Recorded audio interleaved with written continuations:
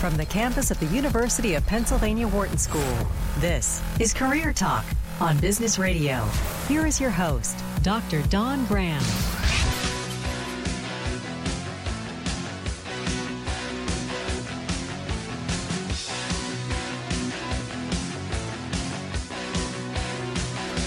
Welcome to Career Talk, your career insider. We are on Business Radio, and we are powered by the Wharton School, Sirius XM, Channel 111. I'm your host, Dr. Dawn Graham. I'm the career director for the Wharton MBA program for executives here in Philadelphia, and I'm laughing at Michelle, who's dancing behind the window. But Michelle and Dion are here, the dream team, and taking your calls right now at 844-WHARTON. 844-942-7866. So go ahead and call if it's Thursday, noon Eastern time. We are live, and we look forward to your calls all hour. So first, I want to make a quick announcement that next Thursday, October 19th, is our 100th episode. So we will be live on Thursday, October 19th, talking about all of our greatest tips. We're going to have some special guests call in. Of course, we couldn't have a 100th episode without Dion's best quiz answers. They're all right. They are. I think they are. I mean, we've heard that from people that they think they are all right, but we'll have person. All right, a person. It's also someone's birthday on that day. Yeah, I'm sure there's a lot of people who have a birthday on October. Someone special. See, that's why we're doing our 100th show, so we can sort of kind of just sort of gloss over that. But yeah, it's going to be a really fun show. If you've been listening to the show for a while, we'd love for you to call in or tweet a tip at Dr. Dawn Graham, what's, something you learned from the show or an outcome or just, hey, giving some additional advice that you've learned that might help somebody else. So that's next Thursday, October 19th. But today we have a great episode. And if it's Thursday, we are live taking your calls 844-WHARTON. That's 844-942-7866. So nationwide, the rate of autism spectrum disorder and Asperger's has been increasing.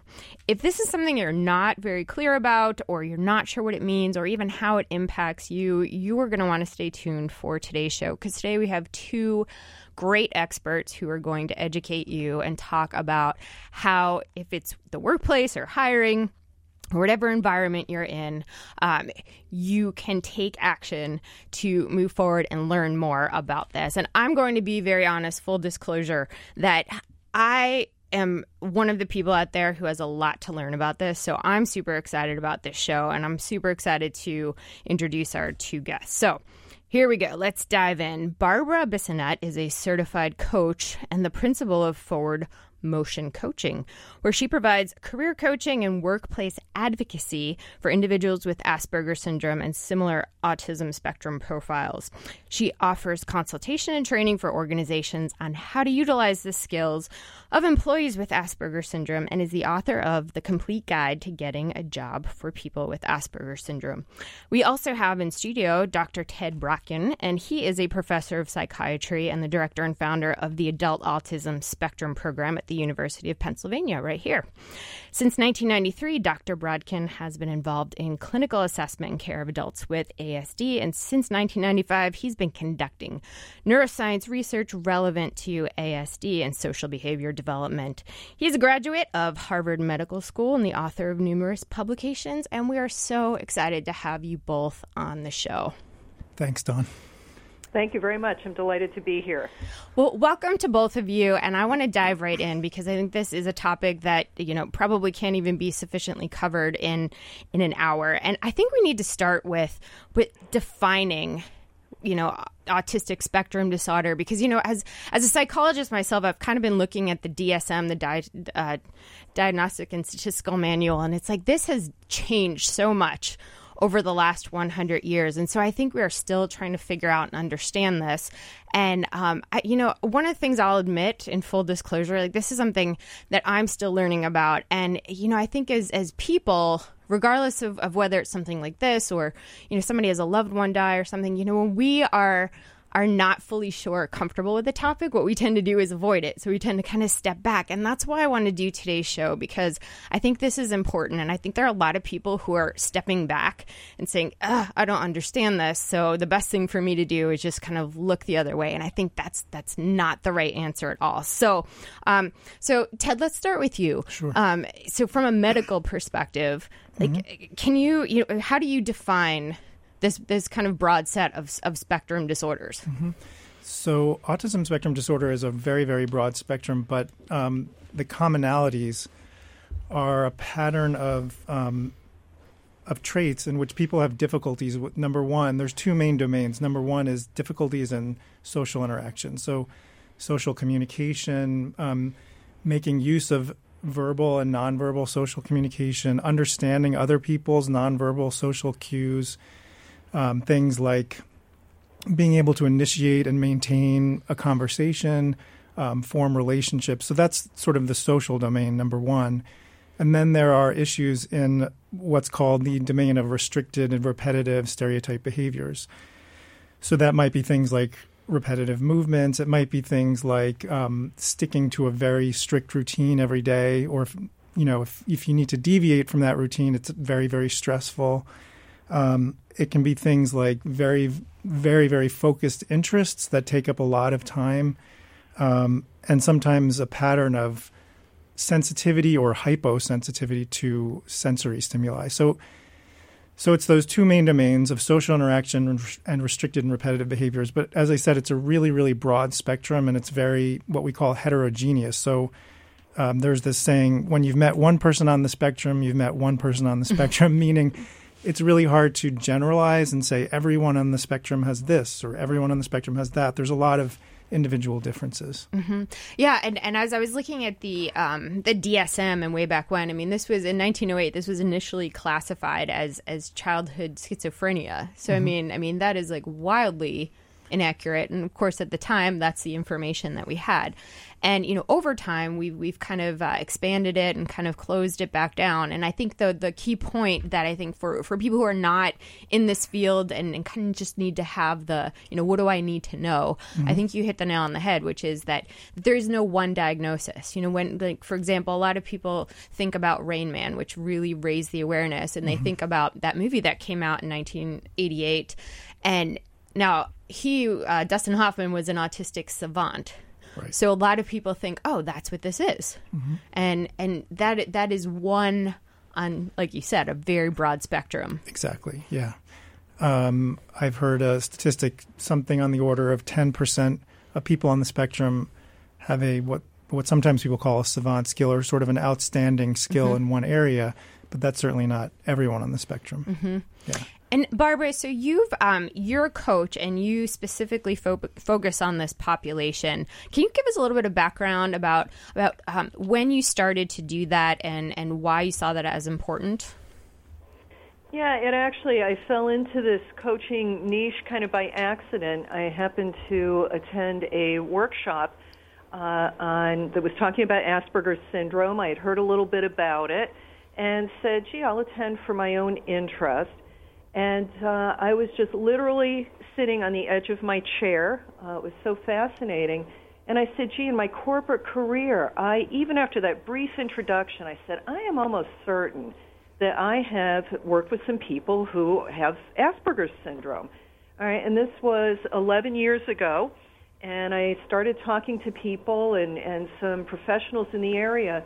And everyone was saying to me, you know, you're trained as a coach. You've had a successful corporate career. Maybe you could help some of these individuals who have such a hard time getting hired, and they could really use your expertise. And, you know, at that time, everyone was saying no one's really addressing employment. So I made the decision to go ahead and get started, and everything just kind of took off from there. So, and I think that's important because I did dig up a few employment statistics, and, certainly I invite both you, Barbara and Ted, to correct me throughout this entire show if, anything I say is inaccurate. Because my goal today, really, for the listeners, for employers, for, whether you're family members or people who are just unaware of this, my goal today is really to raise awareness. And on that note, please give us a call if you're listening, 844-WHARTON, 844-942-7866. We'd love to take your questions, your comments, your feedback. And, trust me when I say that, I know it's hard to reach out and ask a question, especially if it's something you don't know a lot about. But that's the whole point of today's show, is really about growing and about looking at the world from a different perspective, because we know every day it's changing. So 844-WHARTON, 844-942-7866. So here are the employment stats, Barbara, that I have found, and that 15 to 16%. There's 15 to 16% full-time employment rate for individuals with high-functioning autism and Asperger's, and 6% of full-time employment rate for individuals with what they're calling classic autism, and then 80% live as a dependent with family members throughout their life. There's also a high rate of turnover in companies, fragmented work histories, and things of that nature, which makes it very difficult for them to build a stable career trajectory. So, I'm seeing like a lot of these statistics and saying, wow, we need more people like you, Barbara. We do. I think so. And, but another piece, and I think now we're just starting to see this issue, though, coming on the radar of employers. And I think that's the other piece here, is we need a lot more employer education to understand, how do I evaluate the skills and ability, all right, of individuals, and particularly when we're talking about those who are, like at the Asperger's end in competitive employment. And I have so many people in my practice, young people who have college degrees, but they can't get through the interview and get hired, all right? Or they have a difficulty in the workplace of really understanding the expectations of an employer. And I want to just, as we're kind of in the still beginning stages of the show, kind of ask a question of, so Ted, I've seen, in the DSM-5, for example, which is the manual that psychologists use, they've actually removed Asperger's, and they've kind of put everything under what they call autistic spectrum disorders. I know they haven't done that in the medical community. So, Barbara, as you're using the term Asperger's and we're hearing autism, I think one of the questions many people might have is like, are these different? Are these the same? Are these like, what are we talking about here? Yeah, that's a great question. Like I mentioned before, it's a really, really broad spectrum. And you mentioned classic autism as well, which is another term that sometimes is used. But the idea is that there's a huge amount of diversity among people on the spectrum, including in terms of intellectual functioning. About 60 to 65% of people on the spectrum are functioning in the typical intellectual range, but about 30% have intellectual disability. So it's a really, really broad spectrum. One way that people have often used the term Asperger's syndrome or high-functioning autism, which many people don't like now, but is to refer to that part of the spectrum that is functioning in the typical intellectual range, who are not intellectually disabled. So that's one issue. And these terms have sort of come into fashion at certain times and have fallen out of fashion. I think the current thought with the DSM-5 is that it's difficult to make a clear distinction between what was called Asperger's syndrome and other, let's say, types of autism where people are not intellectually disabled. And so the current thinking is it's one large spectrum, and we should refer to it as autism spectrum disorder or the autism spectrum. Okay. So, and that's really helpful to know. So, I mean, even the fact that so terms like high functioning autism, that's out. Are there other terms that people need to be aware of that, this is not what we're talking about here? I think that the term high functioning autism is not liked by a number of people because it just implies that the other part of the group is low functioning, which is somehow, people don't like that term. I think that one way to look at it is that it's a very, very broad spectrum with a lot of heterogeneity. And people have different patterns of strengths and weaknesses, or let's say challenges. And there's this whole concept of neurodiversity that, rather than looking at this as a disability or something like that, that there are different patterns of sort of cognitive styles, and there are different areas where people really have talents and stand out. So there's different patterns of abilities, let's say. So this term neurodiversity, and I've been tweeting about this morning, for those of you who follow me on Twitter, is, it's come up in the Harvard Business Review. I mean, it's coming up a lot more. And so what does that encompass? Because I think that's broader than spectrum disorders. Yeah. So it could be a whole host of sort of developmental issues, including autism spectrum disorders, but also attention deficit disorder and others. And I think the idea, I actually have the article here, this Neurodiversity as a Competitive Advantage by Robert Austin and Gary Pisano in the May-June 2017 Harvard Business Review. And the idea is that that people have these different patterns of abilities, and that if employers are not sort of tapping into a population of potential employees who have certain talents but may have difficulty, let's say, in job interviews, and some of the social skills that are demanded of people in job interviews, that they may never get a foot in the door for employment. And then the company ends up losing out on the talent that those individuals may have in various areas. And if you're just tuning in, we are talking about autism spectrum disorders. We have two fantastic and knowledgeable guests. Barbara Bissonette is certified coach and principal of Forward Motion Coaching, and Dr. Ted Bratkin is a professor of psychiatry and the founder of the Adult Autism Spectrum Program here at the University of Pennsylvania. And we are taking your calls all hour, 844-WHARTON. That's 844-942-7866. I'm your host, Dr. Dawn Graham, and I'm going to put it out there. Most people shy away from things they don't know. I think it's human nature, and I think, in some ways, as a psychiatrist, it's our brain's way of protecting us. Avoidance is a very strong cognitive distortion that we engage to reduce our anxiety. But here's the thing. If you're just tuning in, I urge you to call. I urge you to, if you have a question, if you're not sure, call and ask a question. Be curious. Expand your worldview, because you're missing out if you're not. And yeah, it's a little scary, but here's what I always say. Follow your fear. Follow your fear, because it will always guide you to growth. 844-WHARTON, 844-942-7866. So now that we've kind of defined some of the terms, so Barbara, where do employers get it wrong? I know, you're like, we could spend the rest of the show on that answer. Yeah. But just to say one thing, though, when we're talking about the defining terms, my experience is that Asperger's syndrome is continuing, though, to be used as a descriptor, just so we understand, who we're talking about, because we have now this spectrum that is so broad. So I just wanted to mention that. And I just think for employers, when we think about, I think there's more awareness, of Asperger's syndrome, autism spectrum in the workplace, partly because so many people now have some kind of connection. I know of someone, right, who is on this spectrum.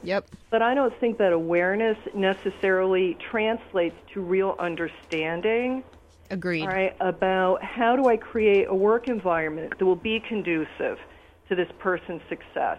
How do I look beyond, like the interviews, we tend to be sorting for a lot of social savviness.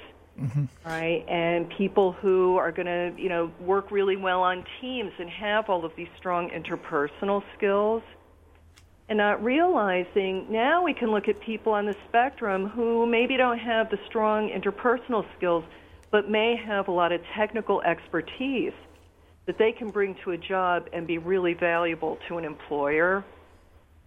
And a lot of the, as I was doing the research, I mean, they talk about individuals who, are not diagnosed, but I mean, they think might have been, on the spectrum, Steve Jobs or Albert Einstein or Tesla, and you think about, wow, some of these incredible things that if you're just basing it on an interview and your ability to be charismatic in an interview, you're really losing out.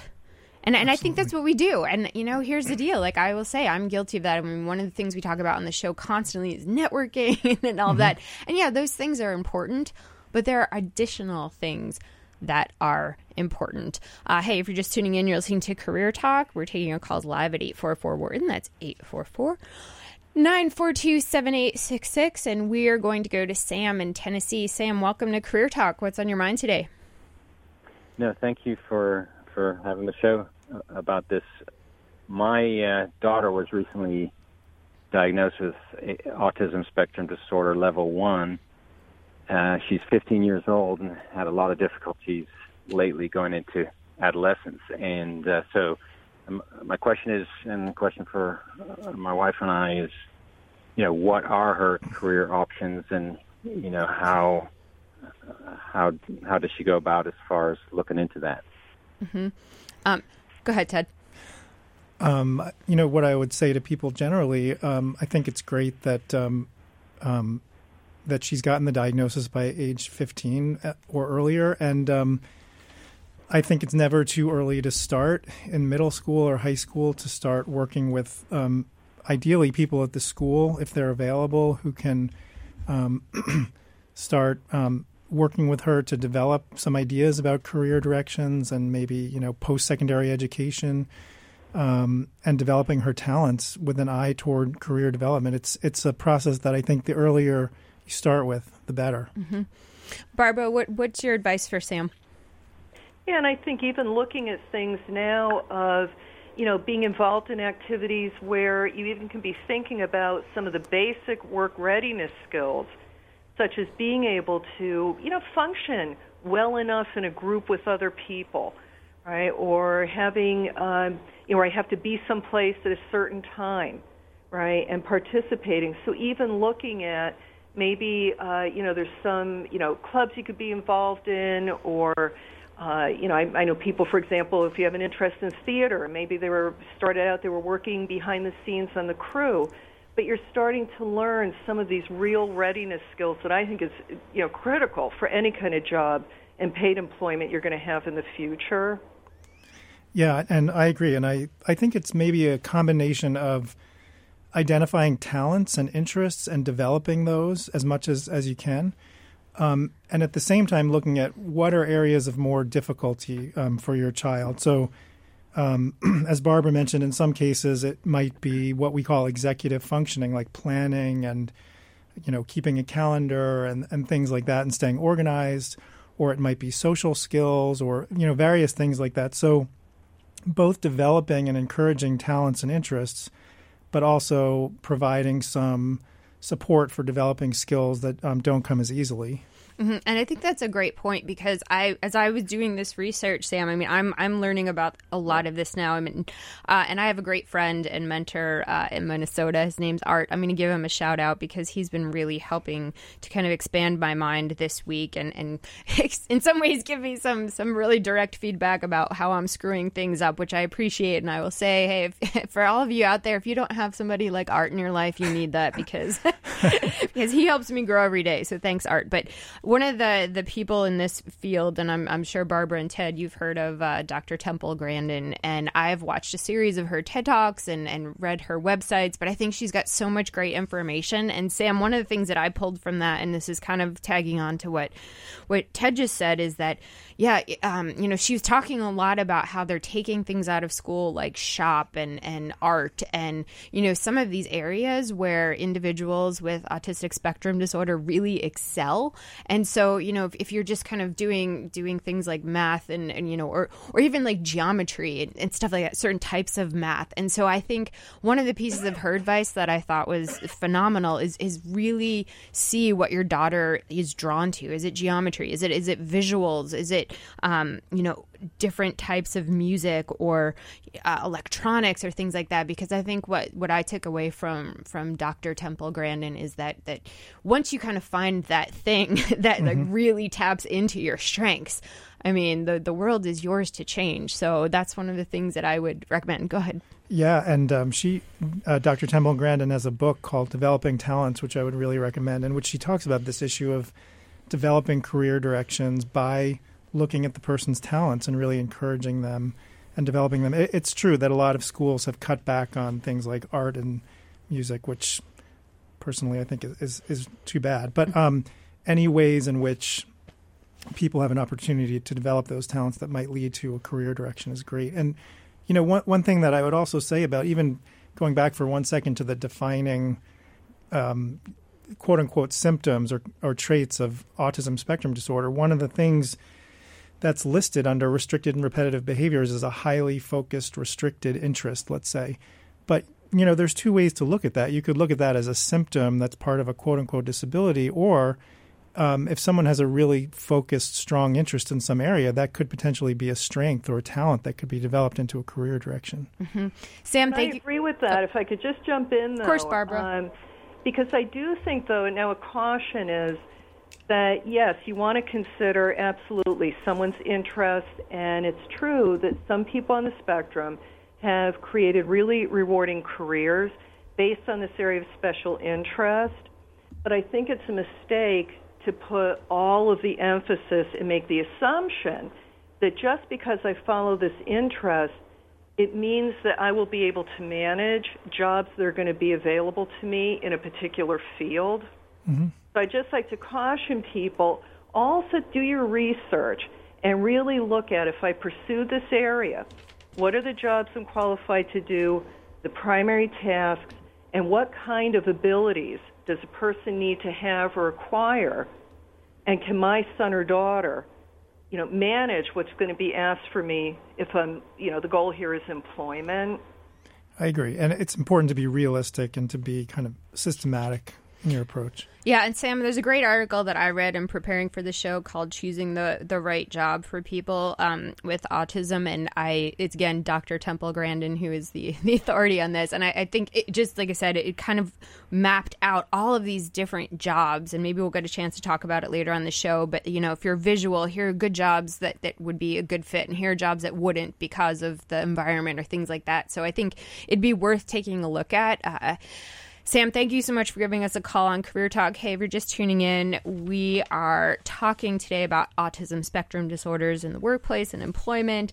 And we have two great guests with us today, Barbara Bissonette, who is a career coach, and Dr. Ted Brockton, who is a psychiatrist. And we're going to go to Kathy in Texas. Kathy, welcome to the show. What's on your mind today?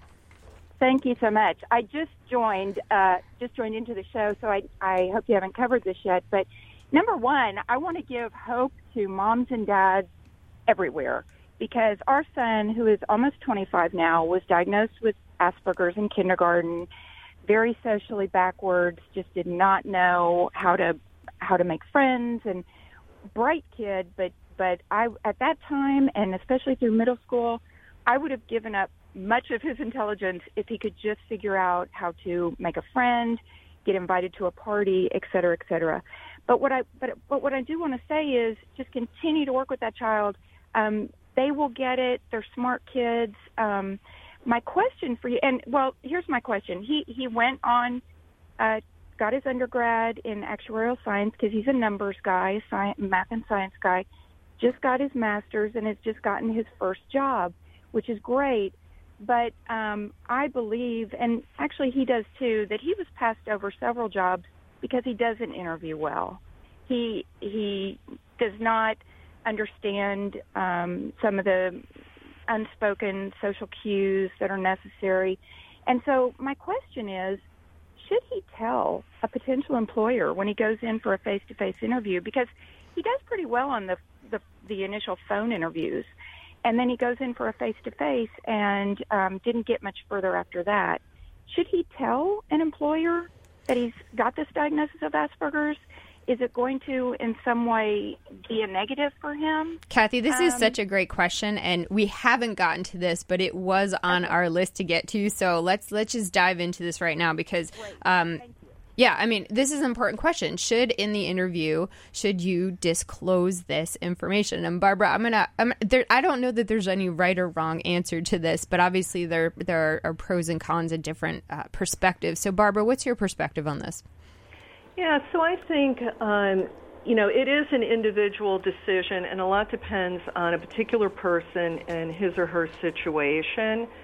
during an interview, I think if someone has challenges that are very noticeable, they're hard to control, if you don't say anything, I think people can read a lot into someone not, for example, making enough eye contact, right? And that can appear to an interviewer, well, they're not really interested in this job. They don't want to be here, all right, or some of these other things.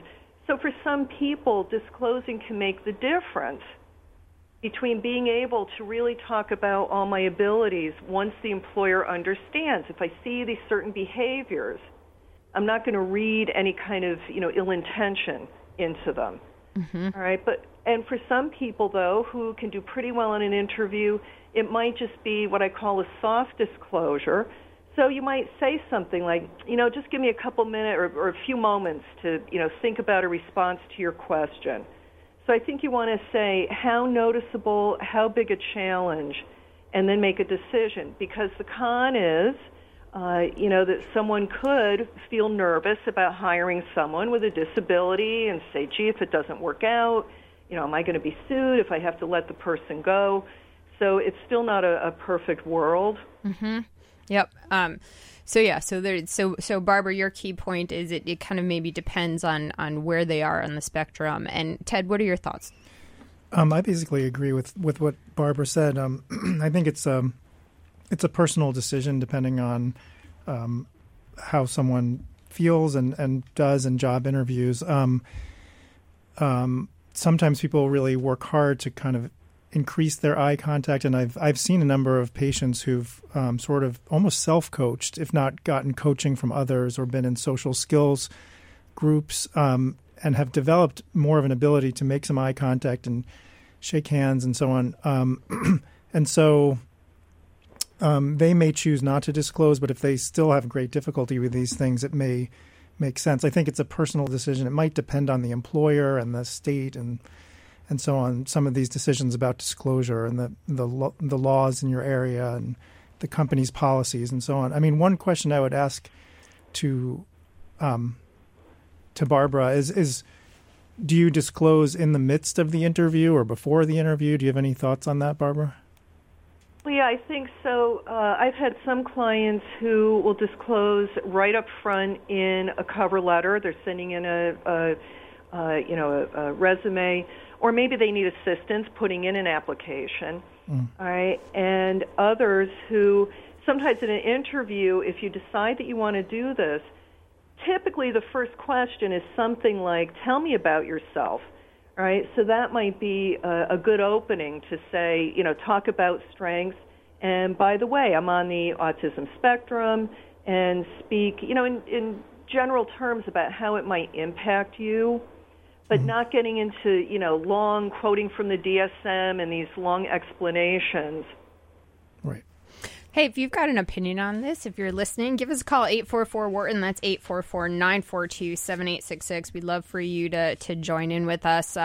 Barbara Bissonnette and Dr. Ted Rotkin, you're listening to Career Talk. Hey, thank you for the call. That's such an important question, and we are going to get to that. And once we do have to take a quick break, but when we come back, I definitely want to talk more about the actual interview process and how individuals can think about if they want to do things, for example, like disclose, and how employers can be more open to, different types of traits and personalities that walk through the door. So I think that's an important topic to get to. But before we do that, we will go to our pre-break quiz.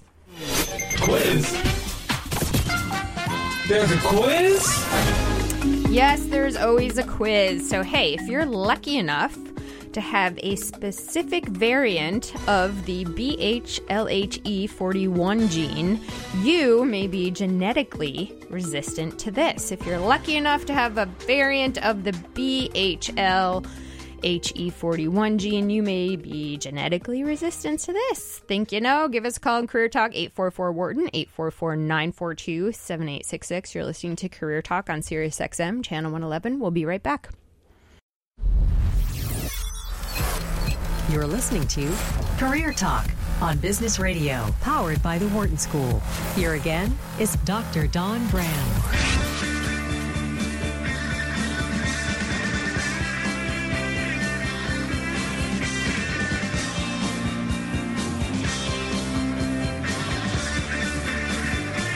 Welcome back to Career Talk, your career insider. We are on Business Radio, and we are powered by the Wharton School, Sirius XM, Channel 111. I'm your host, Dr. Dawn Graham, Career Director for the Wharton MBA Program for Executives. We have the Dream Team, Michelle and Dion, taking your calls all hour, 844-WHARTON. That's 844-942-7866. And we have two fantastic guests here with us today on Career Talk. Barbara Bissonette is a certified coach and the principal of Forward Motion Coaching, and she is also the author of The Complete Guide to Getting a Job for People with Asperger's Syndrome. And hey, Barbara, can you let us know where people can reach you if they'd like more information after the show? Absolutely. My website is www.forwardmotion.info, I-N-F-O. Perfect. And we also have in studio Dr. Ted Bratkin, who is a professor of psychiatry and the director and founder of the Adult Autism Spectrum Program right here at the University of Pennsylvania. Ted, where can people reach you if they want more information? They can reach the Adult Autism Spectrum Program at 215-746-4100, or they can go on the website. They can basically Google Adult Autism Spectrum Program, University of Pennsylvania. Perfect. Thank you both. And we're going to go right to a call. Dan in California, welcome to Career Talk. What's on your mind today, Dan? Oh, hi. I have a 21-year-old son, and I'm not sure if he has autism. He's socially awkward, good kid, plays soccer for Fullerton, but has always had a difficult time connecting with people. Are there any signs I can look out for? Because I've never had him diagnosed. Yeah. So Dan, I'm sure this is a question that a lot of listeners have. So Ted, obviously you can't diagnose over the radio, but what are some things that people who may have a similar question to Dan, what kind of next steps can they do? Yeah, I agree. I can't diagnose on the radio, but really, if people want to get a sure answer, it would be good to go to a psychiatrist or psychologist or some sort of clinical person who could do an evaluation. But in general, the symptoms begin really early in life. It's an early onset developmental issue. So if you think back to age 4 or 5 years old, 3, 4, 5, some of these kinds of behaviors were probably present back then if they're on the autism spectrum. And generally it's things like making less eye contact when they're really young infants, like not pointing to things to show you, not as they get into childhood a bit, not seeming to pick up on social cues or use nonverbal social cues, kind of eye contact, body language, tone of voice in a typical way. And then it may be this pattern of repetitive motor behaviors or restricted interest or real sensitivities to sensory stimuli, things like that. If you've noticed symptoms like that going on for most of their lives, then it might be worth getting them evaluated. Mm-hmm. And when you say getting evaluated, Ted, by a psychologist or a psychiatrist, would you recommend that Dan find somebody who specializes in this? Or, a lot of people might go to their general practitioner, for example, and are they skilled enough to know, to point people in the right direction? I would generally recommend trying to find someone who's experienced in doing diagnostic evaluations for people on the spectrum. And I think the caller mentioned their child was 21. And so ideally it would be someone who's used to doing diagnoses in young adults. Mm-hmm. Great. Dan, thank you so much for that important question. I know that a lot of listeners had that question as well. And hey, if you're just tuning in and you are curious, you have a tip, or you have a question about this, whether you're an employer who's hiring, or a colleague, we'd like to hear from you at 844-WHARTON. That's 844-942-7866. But before we do that, I want to answer our pre-break quiz, which is if you're lucky enough to have a specific variant of the BHLHE41 gene, you may be genetically resistant to this. And Dion told me at break that he has got the answer. So, of course, we're going to start with him. I do have the answer. All right. And you didn't Google it, did you? No. Okay. I probably should have. I didn't think about that until just now. I'm going to say bug bites. So you're genetically resistant to bug bites, meaning Yes. what? That if they bite you, nothing happens, or they just don't bite you? You're asking, which means I'm Why wrong. are you clarifying? 'Cause now I know I'm wrong. Yeah. I was going to say. If Wait, they- now you know? I felt confident. I would yes, if you're lucky enough, that's not it, but I would definitely like that. Because my little hint at the break was I would like to have this. Michelle?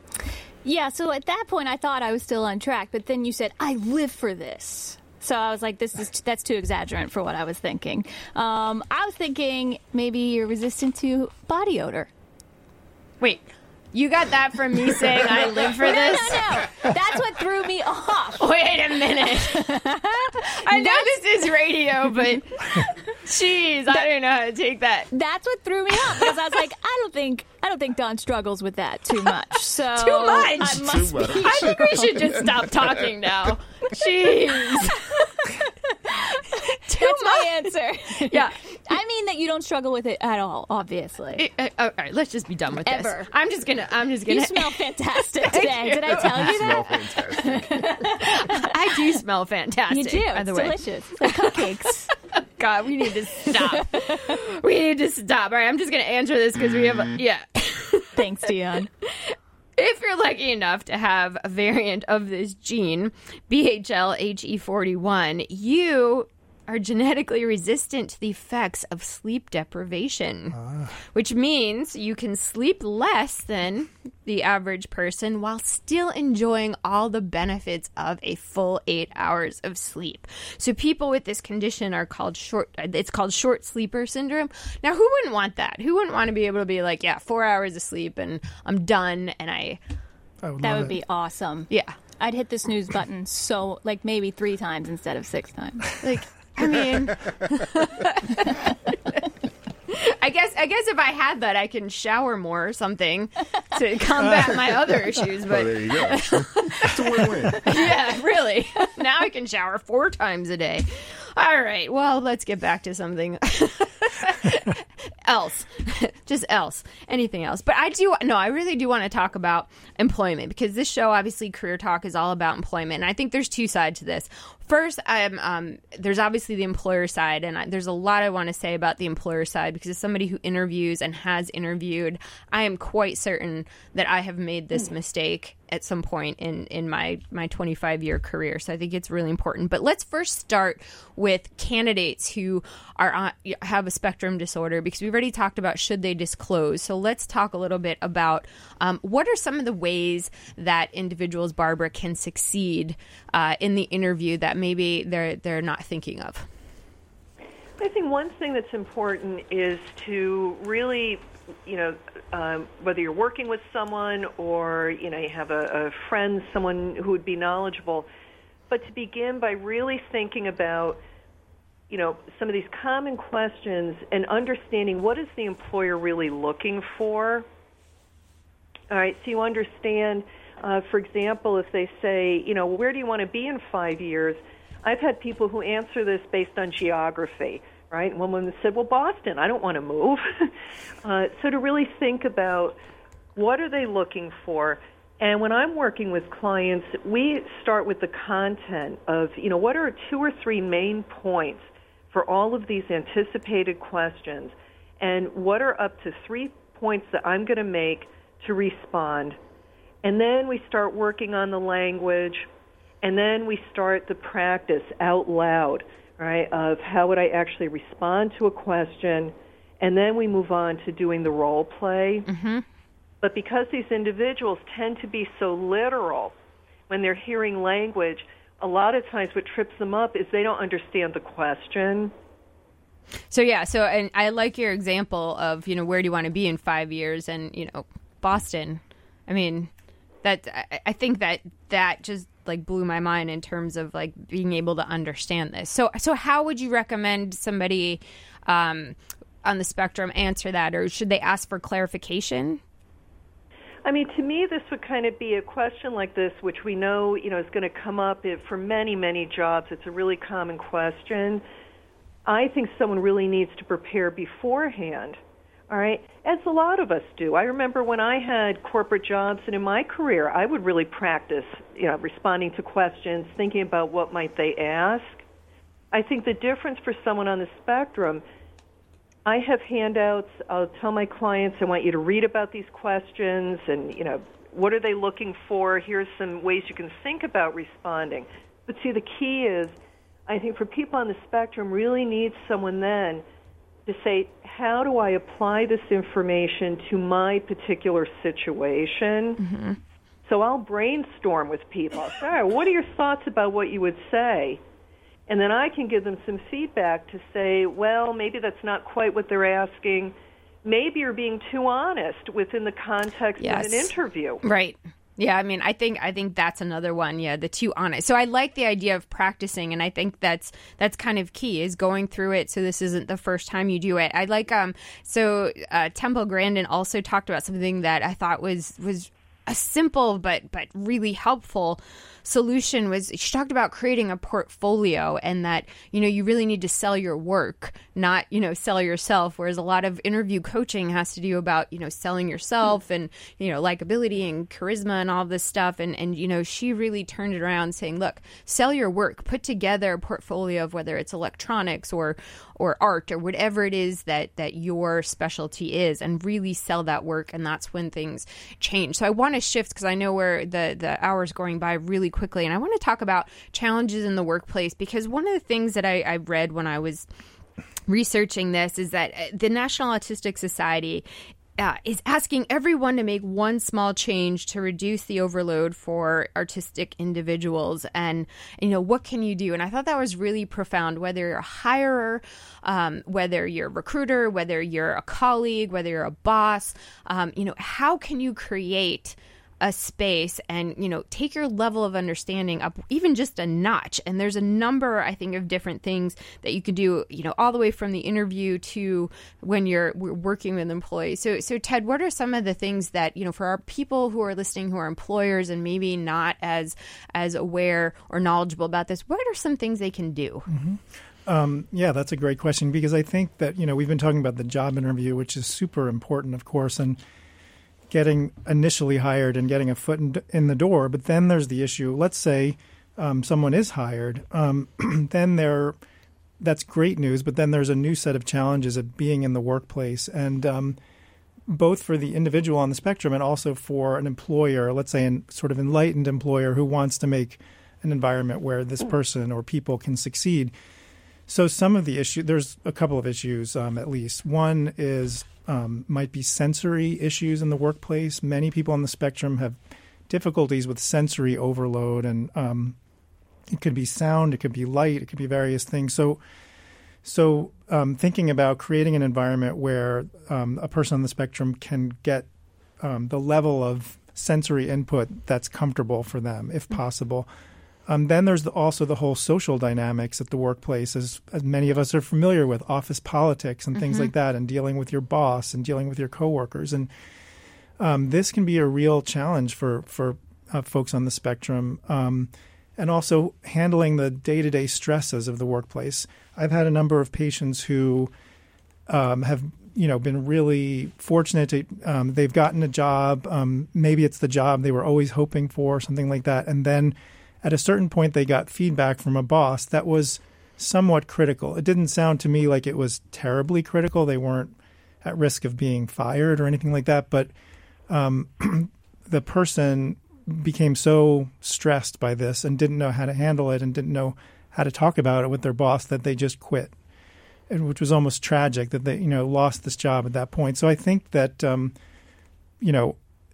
any ways that we can help folks on the spectrum who do have jobs to navigate the world of work in the workplace, all these issues. And it can just be asking. I mean, what do you need to be successful? I mean, maybe it's a 15-minute check-in meeting every day, and that's what somebody needs. Maybe it's more direction. So, one of the things that I've learned is that it's important to be very specific. So, you can't just say, go do this. You say, here are the specifications. Here's what I'm looking for. And that could be tremendous. It could be, as you talked about, Ted, the sensory environment. Can you be in in a quieter place, or can you reduce the noise, or maybe you're sitting next to the kitchen and the odors from the microwave, like which bother me.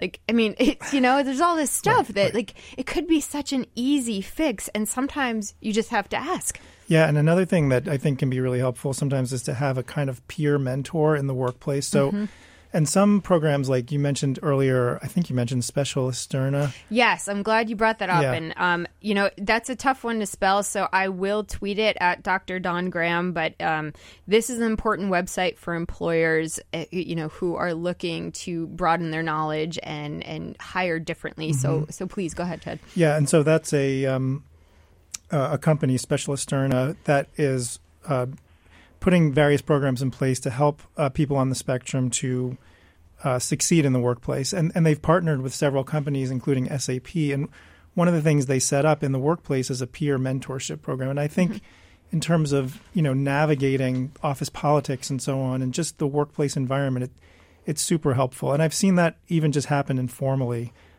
with patients of mine. Yeah, and the Specialisterna, so you mentioned SAP, but I mean, this company, which I think started in 2004, I think a Danish individual started it, and I mean, now there are companies, JP Morgan Chase, Microsoft, Oliver Wyman, Towers Watson, IBM, I mean, PwC, Capital One, I mean, there are a ton of companies partnering with this organization, and I feel like they're going to be the ones that get ahead, because when you create a diverse workforce, and diversity meaning a lot of different things, that's when the magic happens. Yeah. So if you are an employer and you're saying, wow, I've neglected this topic and it's time to address it, that's a great website. So Specialisterna, and I will go ahead and tweet out the exact link, because that's a tough one. So as we're wrapping up here, Barbara and Ted, and talking about like this one thing that really jumped out at me about what is one small change that any listener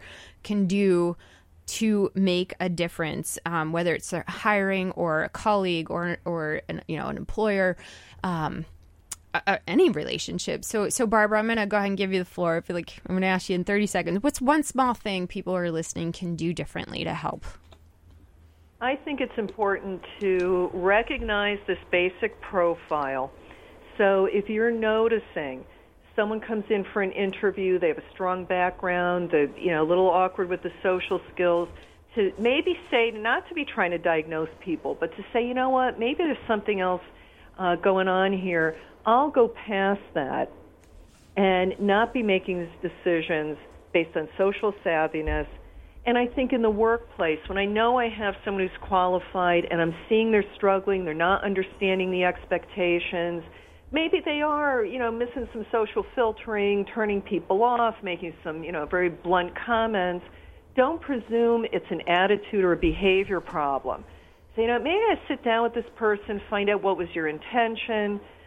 Maybe we didn't explain something to you concretely enough so that you really understand. We have to go back, invest a little more time to then have a really loyal employee. Mm-hmm. So, appreciate that. Ted, last word. We've got 30 seconds. Basically, I agree with Barbara, and I think that if people can educate themselves about folks on the spectrum to better understand them, and then they'll realize that they have many talents and many things to offer in the workplace. Mm-hmm.